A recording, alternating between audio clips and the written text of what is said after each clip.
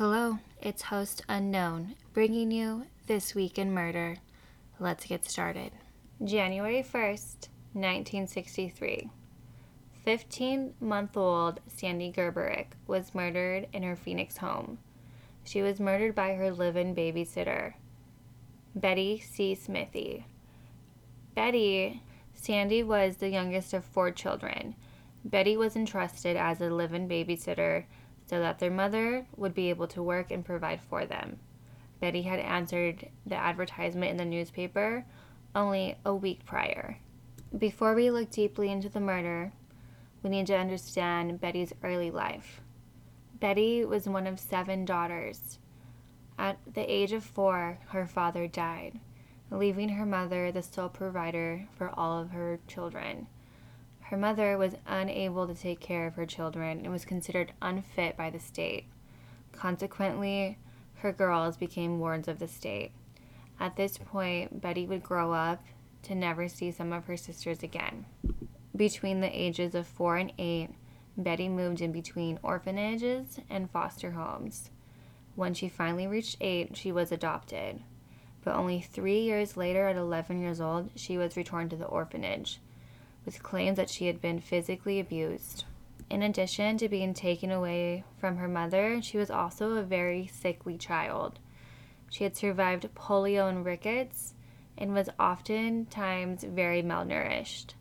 In addition to that, she had a speech disorder and was legally blind without her glasses. Her life was less than ideal. During her teenage years, Betty became a habitual runaway, bouncing between her sisters and aunts from time to time.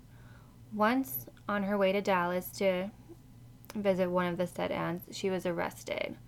When she was arrested, she attempted suicide.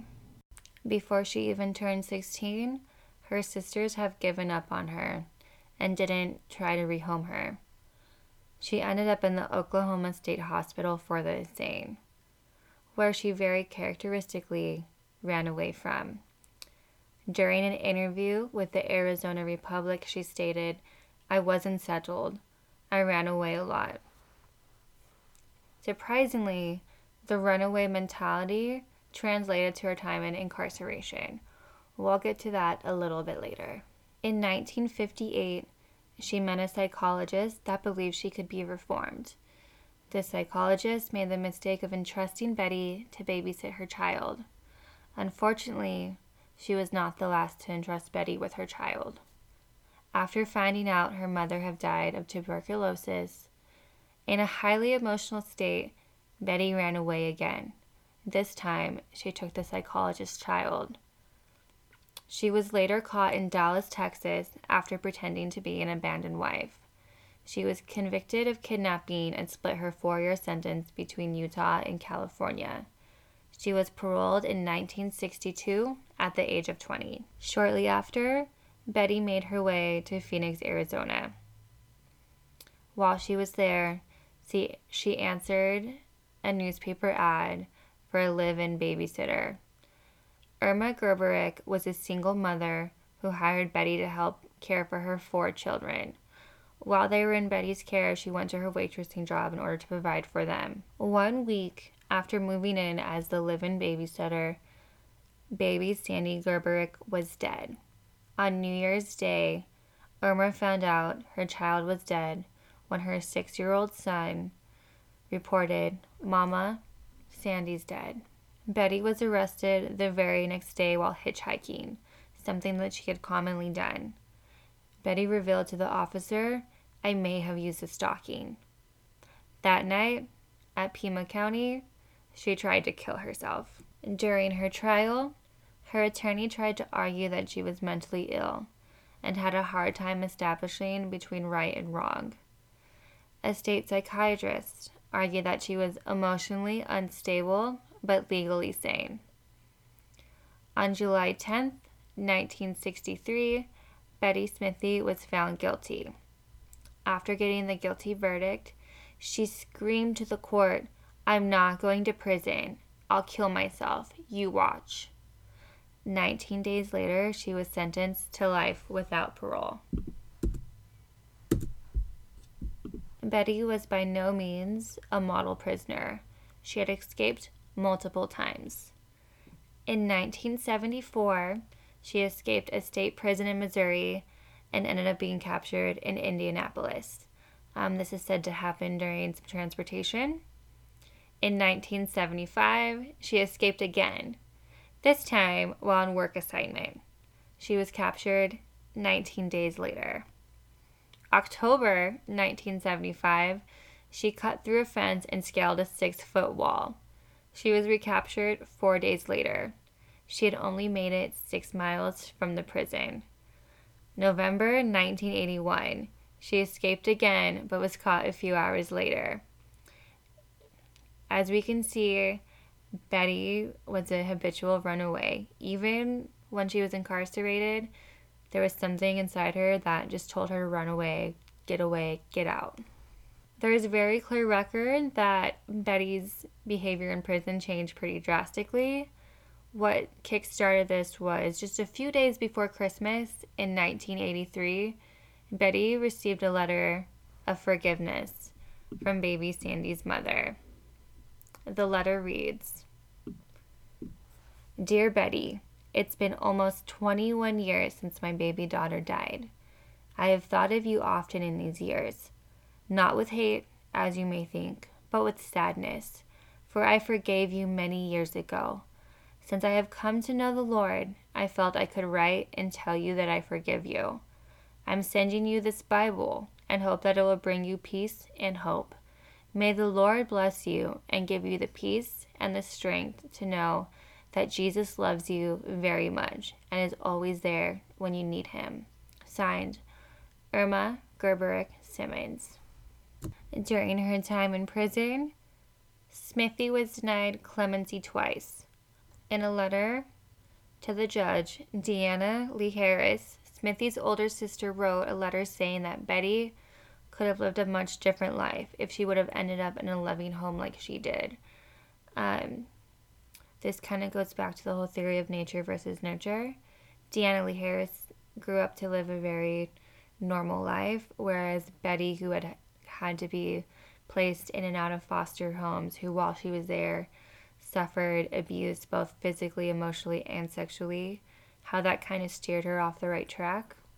What's also interesting about Betty's case is that because she was sentenced between 1912 and August 1973, the law states that they can only be eligible for parole if the governor commutes the sentence. It's what's known as the Old Code lifer. However, finally, in June 2012, by Governor Jan Brewer, Betty was granted clemency. Betty was released after spending 49 years behind bars on August 14, 2012. At this time, Betty was the longest-serving female prisoner. Some speculate that the reason she was granted clemency is because during her time in jail, she had a myriad of health issues, including breast cancer, and that the higher healthcare costs make prisoners over the age of 50 about $68,000 a year to incarcerate, which is twice as much as the average inmate. With that being said, when she was released by prison, she reported to the Arizona Republic, "It's wonderful driving down the road and not seeing any barbed wire. I am lucky, so very lucky." After her release, Betty went to go live with her niece in Mesa, Arizona. January 2nd, 1951, the world is introduced to William E. Cook, who is also known as Billy Boy or Cockeyed Cook. For 4 days in early January, he held the whole country captive, curious about his next move and outraged by his crimes. Cook, who is from Joplin, Missouri, is described as pimply face and has a right eye that never closed. His right eye was the result of a botched operation to remove a congenital growth from the eyelid. The deformity led him to incessant teasing and bullying, and is believed to be one of the main reasons why he developed such an aggressive mentality. When he was fresh out of reform school, he ended up in jail. While he was there, he nearly killed an inmate with a baseball bat. In late December, his crime spree begins. Billy was posing as a hitchhiker. He was then picked up by Texan Lee Archer. They had traveled all the way to Oklahoma City. When they were there, Billy forced Lee into his own trunk. Unable to drive a manual transmission, Cook ended up getting stuck in a ditch. While he was there, he was frustrated. Miraculously, Lee was able to pop the trunk, run out, and survive. This was key in alerting authorities that something was wrong. Frustrated, after having to ditch the manual, he hitchhiked again. Happenstance would be that he was picked up by a family of 5, the Manslaughter's. Carl was 33, Thelma, 29, their 3 children, Ronald, 7, Gary, 5, and Pamela Sue, who was 3. They were on their way to a family vacation. They also had their dog with them. Quickly after, William took the family hostage. He made them drive aimlessly through 4 states over a 72-hour period. This whole time threatening them with violence and potential murder.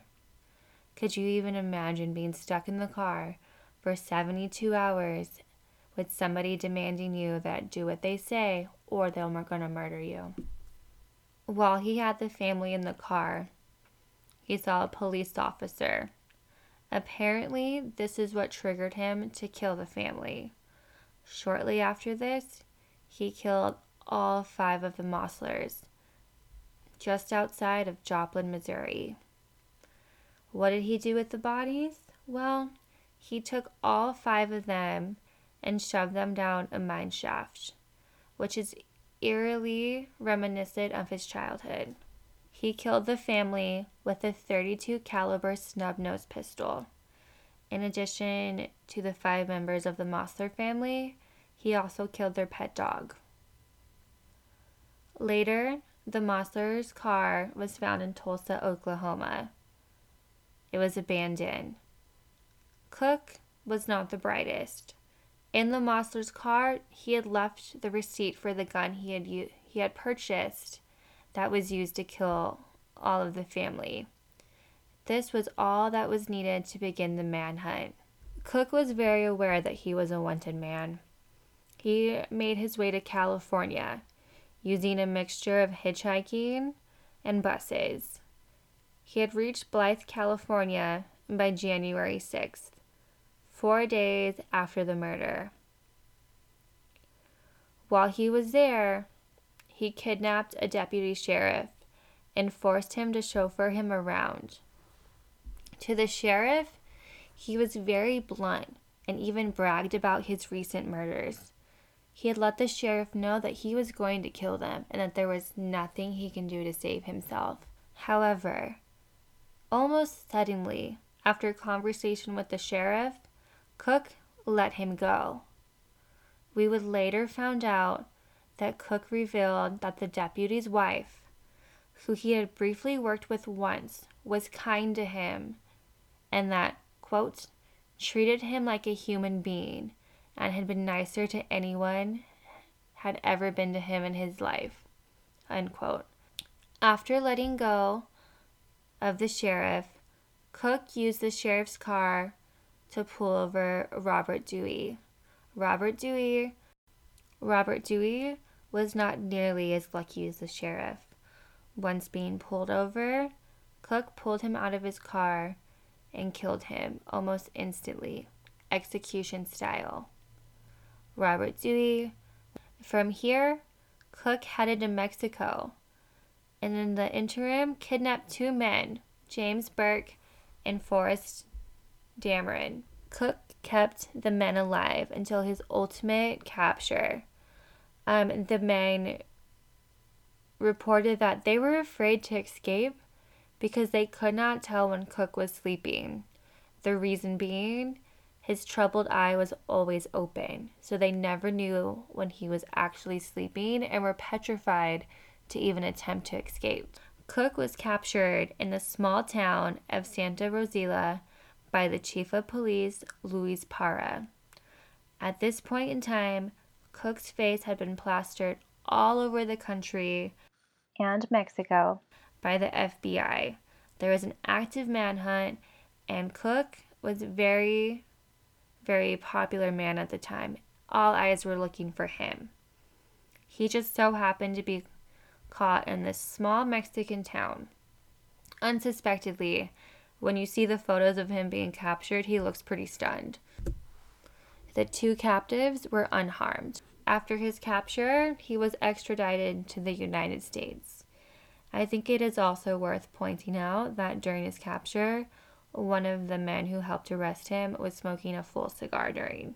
Cook's first trial was for the murder of the Manslaughter family. Everybody wanted and expected the death penalty. Since the kidnapping of the Lindbergh baby, these charges typically meant the death penalty. The judge, who tried the case without a jury, gave Cook 300 years that included the possibility of parole. There was a huge backlash, as many wanted and expected the death penalty. Those who wanted the death penalty would not have to wait very long. After his first trial, he was extradited to California, where he was going to be tried for the murder of Robert Dewey. In November 1951, it only took the jury 50 minutes to find Cook guilty. During this time, Cook reportedly smirked as he got the death penalty. On December 12, 1952, in San Quentin Prison, William Cook met his end. His last words were when he stated that he hated everyone's guts. It has also been reported that he eagerly inhaled the cyanide fumes as if he was ready to die and that his hard luck had finally come to an end. In mid-December, his body was displayed at a funeral home in Oklahoma. 15,000 people viewed the body. Just proof that true crime has always been very popular, and now it's just more commercial. Ironically, his body was buried in Peace Cemetery in Joplin. Cook's murders had a really huge impact on popular culture. Life magazine had a 5-page spread that included pages of him, his victims, and locations of his murders, as well as a map of his route. It was one of those things where people just dove in and were obsessed. This also helped lead to his capture, just the sheer buzz around a spree killer. You have to remember, this was in the early 50s. This is, unfortunately, today we have lots of instances of spree killers. Back in the 50s, it wasn't so common. So this was a pop culture changing moment. Between him and Henra, this kind of set the tone for a lot of killers and spree killers to come after them. People weren't used to the idea of a killer killing just to kill, and it's very clearly that's what Cook's motive was. I kind of feel as if he actually wanted to die and just wanted to be sentenced to the death penalty to get it over with. He clearly had a troubled life. He didn't really see the beauty, the joy in it, so I think that his way to get out was kind of just to go out in a blaze of glory. I would absolutely recommend looking up the Life magazine. It's where I got a lot of my information. In addition, Time also had a really good article on William, kind of going into detail about him being a spree killer and how he was one of the first ones. If you'd like to follow my Instagram at This Week in Murder, you can see a lot of the photos from the Life magazine that kind of helps you understand the situation a little bit better. It also puts a face to the names of the victims, which I think is very important. And it's one of those things when you talk about murder and spree killers, a lot of the times the victims and their personalities and the human aspects of them get lost. One of the things I had a hard time finding was any sort of information on the victims personally. So again, this was in the 1950s, and spree killing wasn't as, unfortunately, regular as it is today. So I think just the sheer panic of it kind of led them to not really delve into the victim's history as much as they would have today. And that, my friends, is the crazy spree killings from William E. Cook. This guy, when I first read this case, I was like, there needs to be a movie about this. This is absolutely wild. And then I read a little bit more and found out that a film was actually made about it in 1953. So it was only about 2 years later. It was called The Hitchhiker, and it was from Ida Lupino. And it's today known as a kind of a cult classic. I've never seen it myself personally, but now I feel like I have to, just based on the sheer fact that my first reaction was like, oh my God, how is this real? How is he this reckless? How is he this heartless? Anyway, that is Mr. William Cook. Our next murder takes place on January 3rd, 1994, in Reno, Nevada. The victims are Petty Crawford, 37, and Keith Christopher, 21. That night, they were closing down the U-Haul store. 2 men came inside and viciously murdered them. They left with just around $1,900. The assailant was former employee Duc Kong Hun and his brother-in-law, Alavaro Calambro. Out of the 2, Calambro was the aggressor. Just a few weeks prior to the murder, Duc had been working at the U-Haul. He was fired over a complaint placed by Peggy. Let's talk about the victims. Peggy was 37. She had only been living in Reno for a few months. She moved to Reno to get away from gang-infested neighborhood in Southern California. She was recently divorced and was looking for a fresh start. Keith, 21, had been transferred to this location only 10 days prior. Calambro was Duc's brother-in-law. He had been living in the United States for 11 years and was born in the Philippines. He was the 3rd out of 8 children. He did poorly in school and left after the 9th grade. Academically, he functioned similar to a 6th grader. His father was extremely abusive, both physically and sexually towards his sisters. His mother, Lydia, is said to have been very passive to all the abuse. Calambro began showing early signs of a killer, as he was abusive towards animals. Oftentimes he killed them. He was also very curious about drugs, especially marijuana and cocaine. He also worked at the Circus in Reno, Nevada, so that was his employment. The night of the murders was a very fateful night for both Peggy and Keith. The manager had called out, therefore they were the ones on duty. Upon entering the U-Haul store, Calambro had a shotgun and Duc a handgun. Alvaro was in charge of looking over the hostages, while Duc was the one who was in charge of getting the money. Alvaro became frustrated because he believed that Duc was taking too long. Alvaro took supplies from the U-Haul store, including masking tape and twine, and hogtied Keith and Peggy. Even though Calambro had his gun handy, he chose to kill Peggy and Keith with a crowbar and a hammer. Keith was killed first, most likely because he was more of a threat to them. Keith, without a doubt, died struggling. He was beaten with a hammer at least 10 times to the head, and he had a crowbar drove through his skull. we speculate that this took between 2 and 5 minutes. And during his taped confession with the police, Calambro expresses his desire to eviscerate Keith. The only reason he didn't was because he was afraid he would cut his hands on his skull. All the while, Keith is being murdered. Peggy is right next to him. Peggy, covered in Keith's blood, brain, and skull, did not struggle. She was praying during the attacks. Peggy was found with a crowbar rammed through the back of her skull. Calambro, on tape, during Peggy's praying, Calambro says to her, "That's good, because you're going to go to God." Peggy was found with a crowbar rammed through the back of her skull. After the killings, Calambro and Duck came together. Calambro says that Duck threw up after Calambro told him how he killed Peggy and Keith. Calambro felt like the murders were anticlimactic.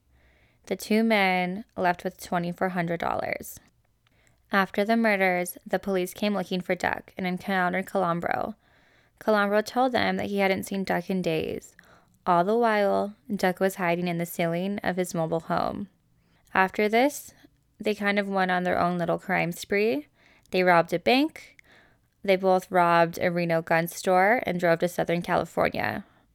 While in Southern California, they carjacked a newspaper delivery man. They were spotted by the police in downtown LA, and a chase ensued. Gunfire was exchanged between the two.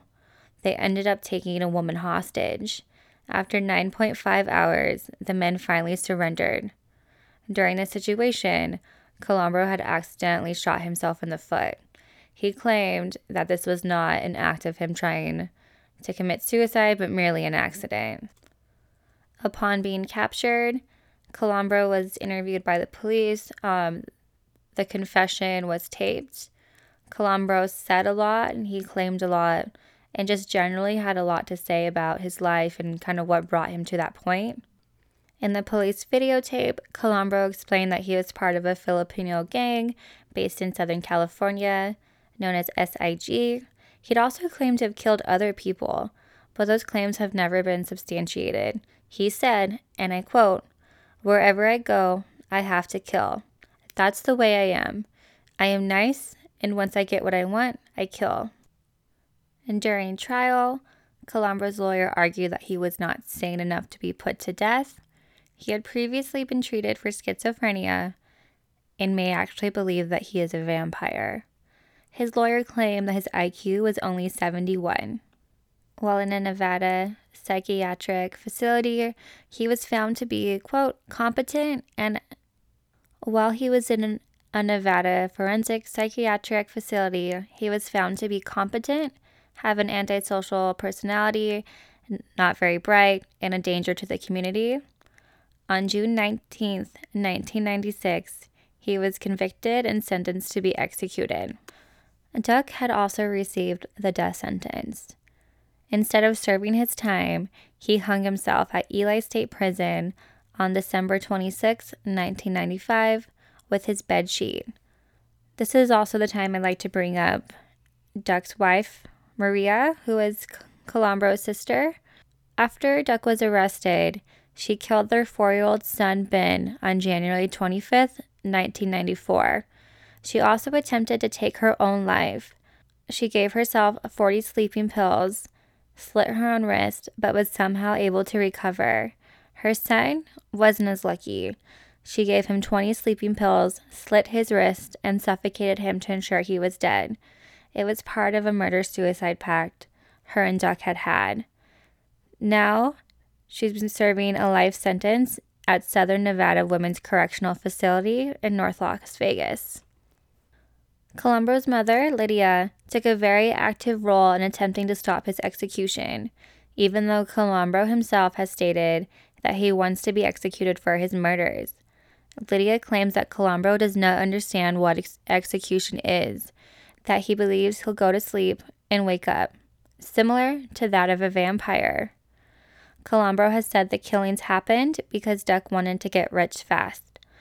Since Duck's suicide, a lot of Calambro's family has pointed him as the ringleader and saying that Calambro was taken advantage of. However, I do find this hard to believe because the day of the murder, Calambro had actually went out and bought himself a new pair of shoes that were too big for him. That way, when he left footprints behind, they wouldn't be able to be directly tied to him. So that definitely makes me question how aware he was of his situation and what he was getting himself into. In addition to his mother being opposed to the death penalty, the Philippine government played a pretty active role. They were claiming that under the Vienna Code, that the fact that they weren't notified that one of their own citizens was up for the death penalty was a violation of it. They claimed that if they had known earlier, they would have been able to. The Philippine government felt like Calambro was not given adequate legal representation. It's also important to note that the Philippines are widely against the death penalty. So a lot of people see that as their main reason for being so up in arms about it, that it was more of a political statement that they were unable to make. Calambro was executed by lethal injection in Nevada on April 5th, 1999. Calambro was ready to be executed despite his mother's, his lawyers, and the Philippines government efforts. His last meal was at 6 p.m. He had steak, rice, corn, apple pie, and Sprite. His last words were, "I regret it." And that wraps up the murder of Keith and Peggy by the hands of Calambro and Duck. I found a lot of really good information from the Las Vegas Sun, Las Vegas Journal. There was a particular article by Sean Whaley that was great. Also, the American Journal of Forensic Psychiatry, Volume 30, Issue 3, was really great. It just kind of went really in depth into the case and gave me a lot of insight on Calambro and a lot of the stuff that he said on the recordings. So I definitely recommend that just for a general read.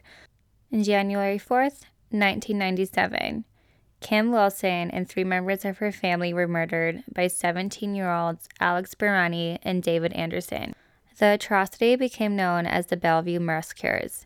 This pristine suburban town laid on the outskirts of Seattle and was defined by its skyrocketing cost of living. The night of January 4th, this once safe community was rocked by the murder of Kim and her 3 family members. Kim, 20 years old, was still at home for the holidays. She was visiting from San Diego. Kim was working hard to create a new life for herself. The night of the murder, David paged Kim and asked if she could meet. Kim, his former girlfriend, quickly agreed. Now, let's take a look at the killers, who were both 17 at the time. I found a lot of great information from the ID channel. They have a TV show called Wicked Attraction. I also found a lot of my resources from the Spokesman Review, Murderpedia, People, and the New York Times. All had great articles on them. So here we go. Alex was the quieter of the two. As a child, he grew up in Ohio and moved to the Pacific Northwest when he was 8 years old. Shortly after moving, Alex's parents became divorced, and Alex turned inward. Before the divorce, he said he was a fast learner and incredibly smart. Alex was living between his 2 parents and changed schools often. He found it increasingly harder to make friends or true human connection. He became increasingly introverted and felt alienated. During his interview, David stated he used to hate everybody. And during the show, Wicked Attraction, there's actually an in-prison interview with Alex that gave a lot of really amazing insight into the case. Alex had been sent to live with his mother, an educational assistant. It wasn't until he met David in middle school he felt connected. Alex was quiet, had greasy hair, and could be considered grunge, teetering on goth. Alex was considered weird by many. Kim Wilson was also somebody that had expressed her dislike for Alex.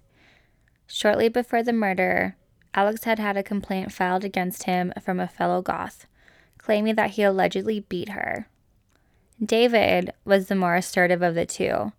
Oftentimes, he was surrounded by friends because of his charismatic personality.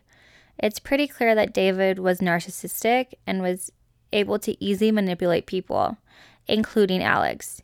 He was also considered attractive and had no issues with the ladies. It's very clear that David and Alex are a very unlikely pair, but that did not stop them from being inseparable. David had had a very strained relationship with his father, who was a strict disciplinarian. He was one of 4 boys with a stay-at-home mother. Even being charismatic, David felt that he had a hard time fitting in. David also had a tendency to be a bully. He often devalued and rejected people. Both the boys had an affinity for role-playing and fantasy games such as Dungeons and Dragons. The games had themes of eroticism and death. They often reenacted sword fights and both had sword collections. They were both obsessed with fantasy games and would often blur the lines of reality and fantasy. Alex and David were informally kicked out of the Players Club for being overzealous. It's reported in many places that Alex was a huge fan of the show Highlander. In Highlander, they gained more power by chopping off other people's heads. The main character was an immortal and used a sword, something Alex was keen to. The boys and the acquaintances were in an alternative goth scene and would often powwow at the local Denny's. There they conversed about things of the macabre and an act of self-expressionism, but it was always Alex and David who would take it to murder. During interrogation, their friends said that they weekly talked about murder. David even had a list of people he wanted to kill. Kim was on that list. Kim found out, thinking it was a joke, but was still offended. During questioning, it came out that David had owed Kim money and that she was getting more assertive in requesting it. David took this offensively. His narcissistic tendencies always felt that people should feel very lucky to be his friend. In 1995, both boys dropped out of high school and ended up working in construction. They were both in a lull in their life. They both had been kicked out of their families' homes and were just generally troubled. Meanwhile, Kim was making a really good life for herself down in San Diego. The night of her murder, Kim met David at a local gas station and headed to the park, just a few blocks away from her house. While there, she got out of her car with David and walked around. It's believed that Alex came out of the foliage and started to attack Kim. She was hit with a bat and eventually strangled to death. They left the rope around her neck. Alex is quoted as saying, When I realized I was strangling her, I remember seeing her face turn blue and I couldn't stop. I don't know why. I felt angry, but I don't know why. The two, realizing that Kim may have told her family where she was going, decided they were going to kill the family. Bill, 52, the father, was described as a very loyal and good employee. He was an accountant at a real estate firm. Rose, 46, the mother, was friendly and outgoing. She worked at a local university. Julia, 17, was a senior at Bellevue High School and can be described as sweet and shy. Rose was murdered while still in bed, having barely moved from her initial sleeping position. She had blunt force trauma to her head from a bat and had been stabbed multiple times, including in her neck. Rose had had the tip of the knife embedded in her skull. Bill was near the foot of the bed, having suffered similar injuries to Rose. Next to the body, there was a bloody footprint that was stepping out of a puddle of blood. Julia was found in the threshold of her bedroom to the hall. It was clear, based on blood splatter and her suffering a broken arm, that she fought for her life. Alex, on tape, has said that he told Julia he was sorry while he was killing her. Kim's body was found by 2 young boys on bikes. When the detectives arrived, they were able to identify Kim from a check they found in her back pocket. They arrived at Kim's house expecting to deliver a death notice. The officer knocking on the front door didn't hear anything, so he made his way to the back door and found it open. He had a gut feeling to enter. He then found the 3 bodies. They also discovered 2 sets of distinct footprints, so they knew it was at least 2 people involved in the murders. Bellevue, Washington and the nation were stunned. A quadruple homicide was very rare and unbelievable. Alex was brought in for initial questioning, but didn't raise any red flags to the detectives. 5 days later, after a tip from a mutual friend, Alex was brought in for questioning. This is when he began to spill. His conversation with detectives is absolutely jaw-dropping. It was revealed that Alex wanted to kill someone because he felt that his life was in a rut, and that the murders happened for, and I quote, the sheer experience of killing. Alex admitted to the detectives he was involved, but would not release any information of who his accomplice was. In his interview, Alex figured the detectives knew and thought that there was no use in trying to hide it. Based on evidence, there was 2 distinct weapons and 2 sets of footprints. Even with the information presented to Alex, he would not implicate David, and has not formally implicated him to this day. It's very apparent from his interviews in Wicked Attraction that Alex is a very loyal friend and person, to a fault. Before the murders, David's friendship was the only tangible, meaningful relationship that Alex had had. David was picked up next. There was circumstantial evidence that had implicated him. David claimed that he had only known Kim through Alex during questioning. Another person admitted that they had actually used to date. During the time of the murder, David claimed he was driving between Bellevue and Seattle. In David's truck, they had found rope that was identical to the rope that was left behind on Kim's neck.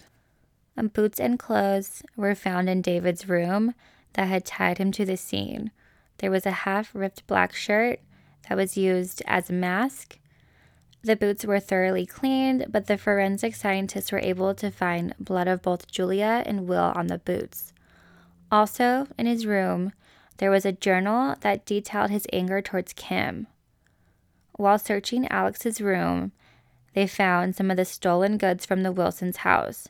They had also found a blood-stained shoelace in Alex's room, so there was blood-stain evidence in both Alex and David's room, and therefore tying them to the crime scene. Alex and David had been previously open about the fact that as 17-year-olds, that would prevent them from the death penalty. They were wrong. They were both tried as adults. The 2 were tried separately. And during trial, Alex's lawyer tried to paint a story of mental illness and susceptibility to be influenced, claiming that David was the ringleader. Alex was charged with 4 counts of manslaughter and life in prison without the possibility of parole. During Wicked Attraction, we're shown a clip of Alex walking out of the court after sentencing. He was smiling and smug. During David's trial, he was presented as an egomaniac, obsessed with killing and death. He was the one that took it too far. He was very vocal about his ideals and thoughts. Many thought it was just aggressive expressionism and never expected him to act on it. David's first trial had a hung jury and focused around their circumstantial evidence. David's second trial resulted in the same outcome as Alex's. In Alex's interview, he describes his relationship to David and his strong stances of friendship and loyalty. He says, "David was my absolute best friend in the world. I loved him like a brother and would do anything for him." Alex claims to be numb during the murders and at that time of his life. At that point, he, quote, wanted to do something that was inconceivable to a normal person. Alex claims that as he has gotten older, he understands the gravity of the situation and sees that it's unfair that he's still alive. The remorse that was absent in his youth has hit him hard as an adult. He was around 30 in 2009 when he was interviewed, and we can see that he's struggling with his past actions. Alex is currently in Clallam Bay Correctional Center. David is at Merrill Correctional Complex. They are no longer friends, and there is no communication between the 2. Alex ended his interview saying about David, quote, "He didn't understand me as much as I thought." So it's kind of clear in this case that both boys had a very intimate friendship. They were both really intertwined with each other, and I think that it's very clear that Alex was putting a lot more effort into the relationship. And I do really feel like David took advantage of him. With that being said, they both did still kill 4 people, and that is their responsibility to serve out their sentences. I think it's just something interesting to note that during Wicked Attraction, Alex actually seems remorseful. He doesn't quite understand that he's been taken advantage of by David, I don't believe, but he knows that something's not right. January 5th, 1910. We're going to look at the murder of Victoria Helston, who was an exchange clerk in Stockholm, Sweden. First, let's take a look at her murderer, Johan Alfred Anderson Ander. He was born October 27th, 1963. He had served in the military from 1893 to 1894. After he was done with that, he left and never really got settled into a job. He got married, and he was working any odd job between being a waiter and a hotel owner, but was just constantly failing at all of his business adventures. Part of the reason being because he was an absolute drunk. And while he was drunk, he was also very abusive, oftentimes taking it out on his wife. He was very careless in his actions. He had also been arrested 3 times before the murder. So let's get into the murder. On January 10th, 1910, Victoria Helston was behind the counter. She was beat so savagely that she later died. Johan had stolen 6,000 Swedish kroner, and that in today's terms, in American dollars, that's about $17,000. And during the robbery, he was staying at a hotel named Temperance. He was actually outed by an employee. An employee had noticed a man was acting very strange and carrying a bag in a very strange way.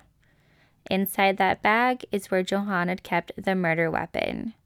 The murder weapon was a steelyard balance, which is a bar with a fixed weight attached to one end. The hotel employee had alerted the police of Johan's weird behavior. When the police arrived, his hotel room was searched.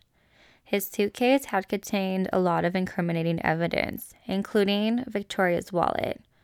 In addition to that, there was a ton of blood-stained money. This was all the evidence that the police needed to arrest him.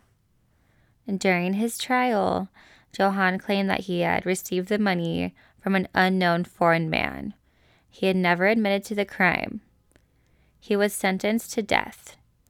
He tried to get clemency, but that was not granted by the king. Johan was the last person to be officially executed in Sweden. He was executed by guillotine, which was acquired from France. The execution took place on November 23rd, 1920.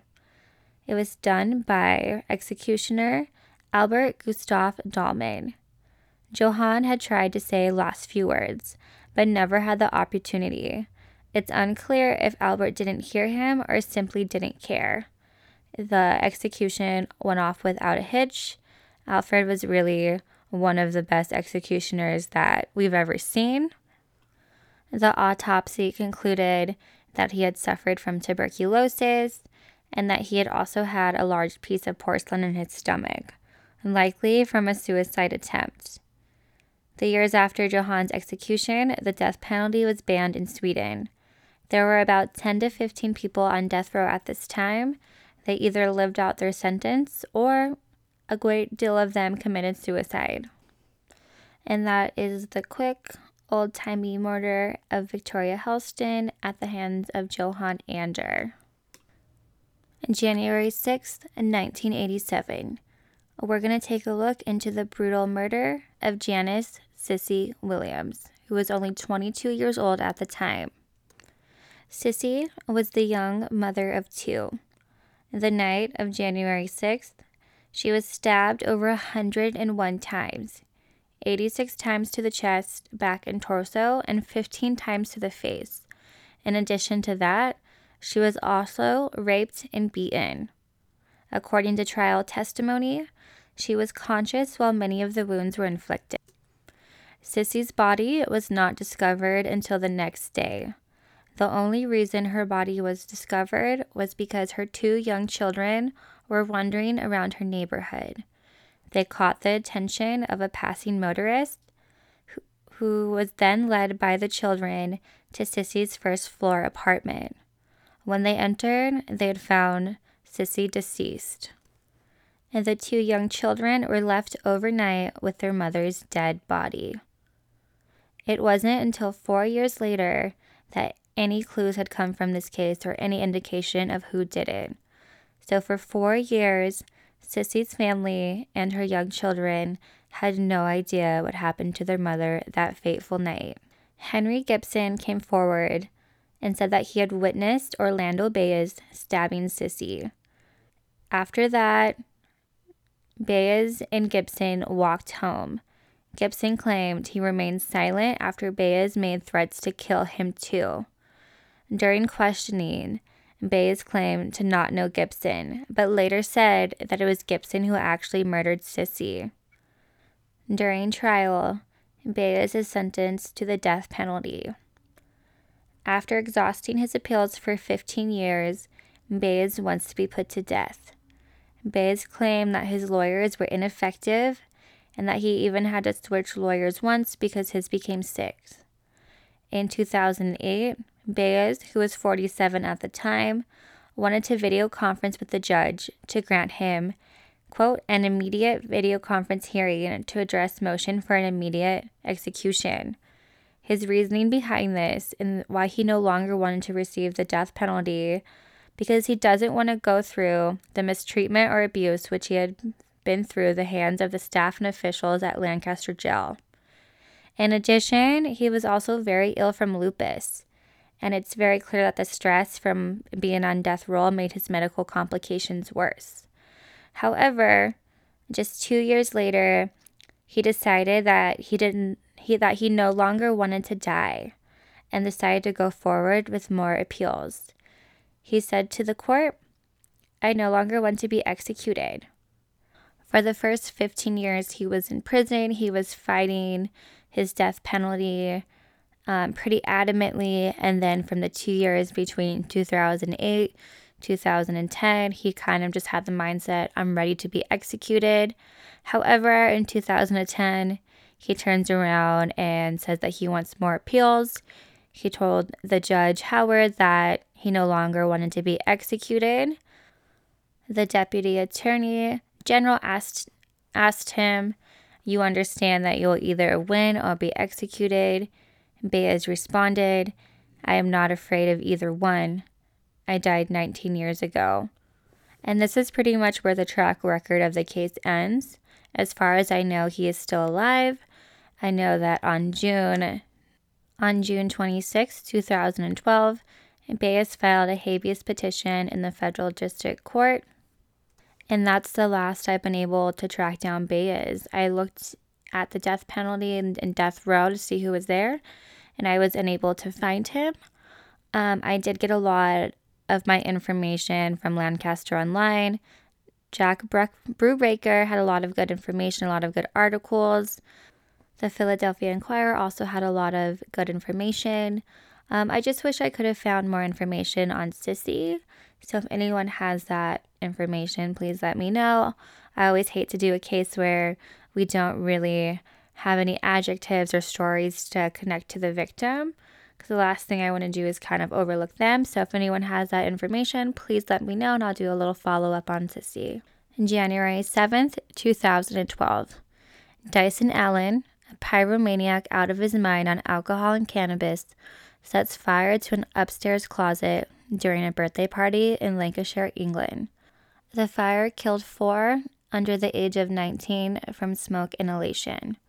Before the fire, Dyson had started a locker fire in high school and had also set fire to a local field It is said that he used an aerosol can to increase the speed of the flames.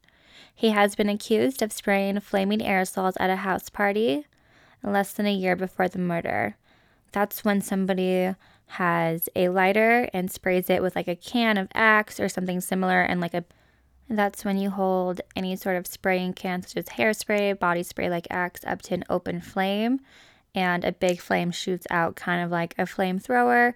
Dyson, however, has adamantly denied this.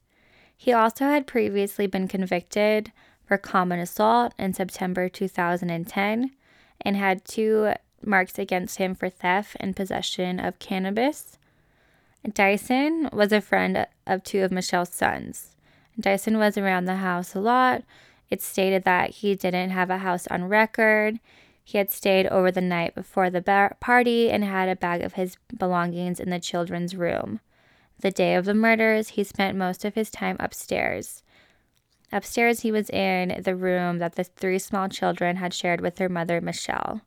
They were celebrating Michelle's birthday party the night that 4 of her own children died of smoke inhalation. The victims were all children of Michelle's. They included 4-year-old twins Holly and Ella, 2-year-old brother Jordan, and heroic 19-year-old Reese. Reese died trying to rescue his 3 younger siblings upstairs. The party. Michelle was a mother of 9 who was celebrating her 36th birthday.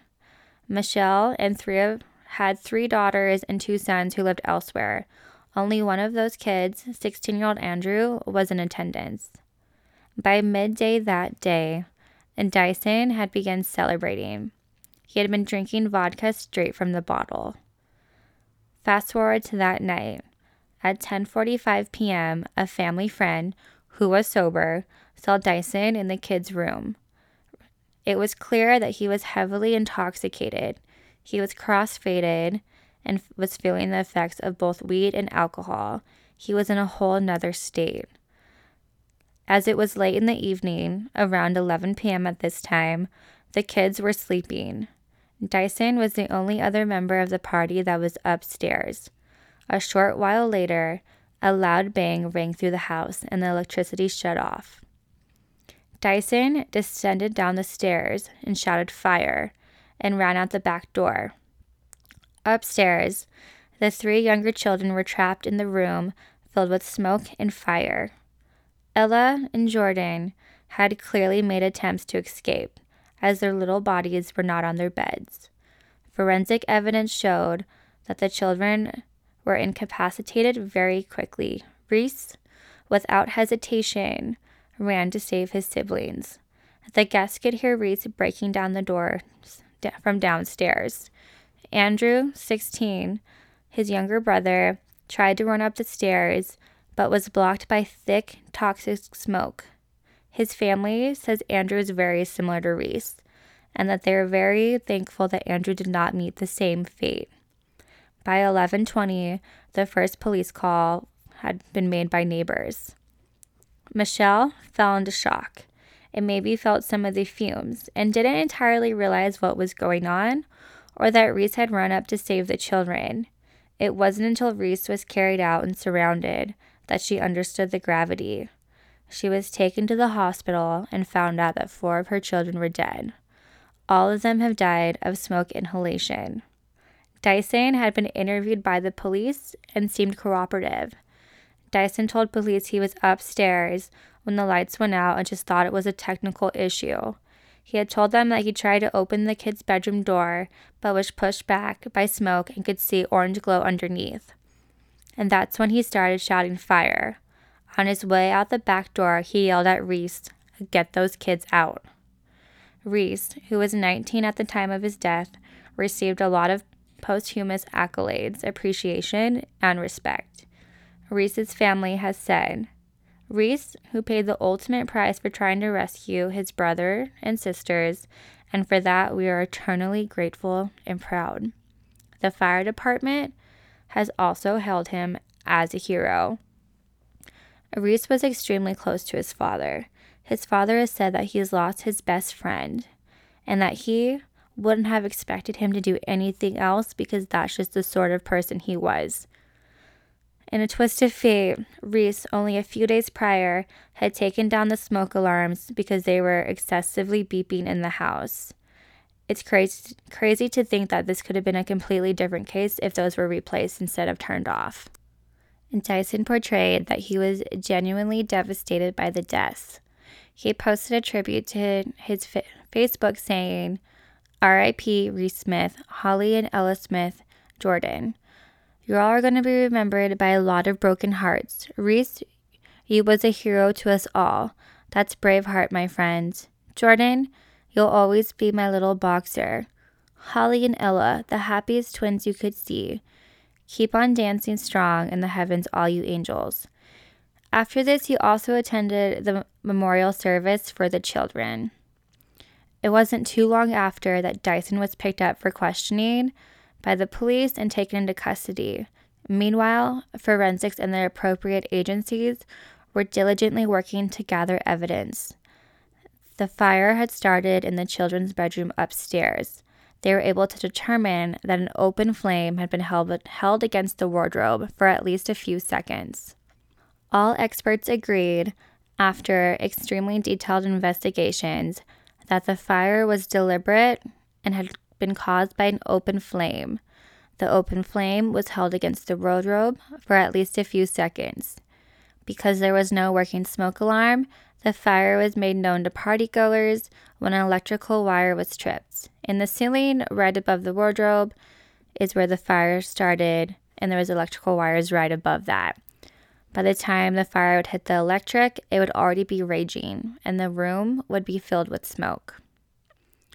During sentencing, no clear motive came out, and Dyson's inebriated state was brought up. And Justice Mills stated that Dyson was, quote, out of his head on a lethal combination of alcohol and cannabis, and had a fascination with fire, particularly so when he was affected by drugs or alcohol. Dyson was quite emotional through the trial, often fighting back tears. Dyson pleads not guilty.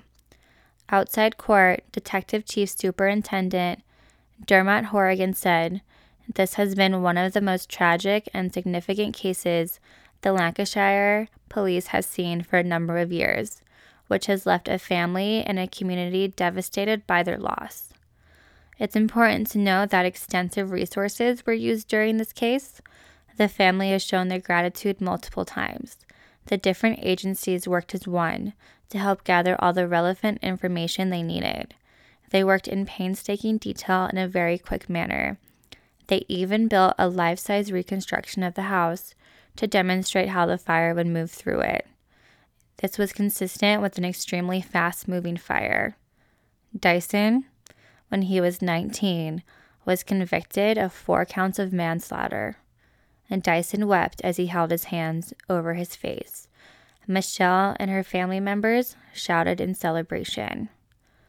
Johan Cunliffe, Crown Advocate for CPS Northwest Complex Casework Unit, stated, the jury today concluded that Dyson Allen was responsible for the fatal fire at a house in Freckington last year, in which 4 siblings lost their lives, and that he is guilty of their manslaughter.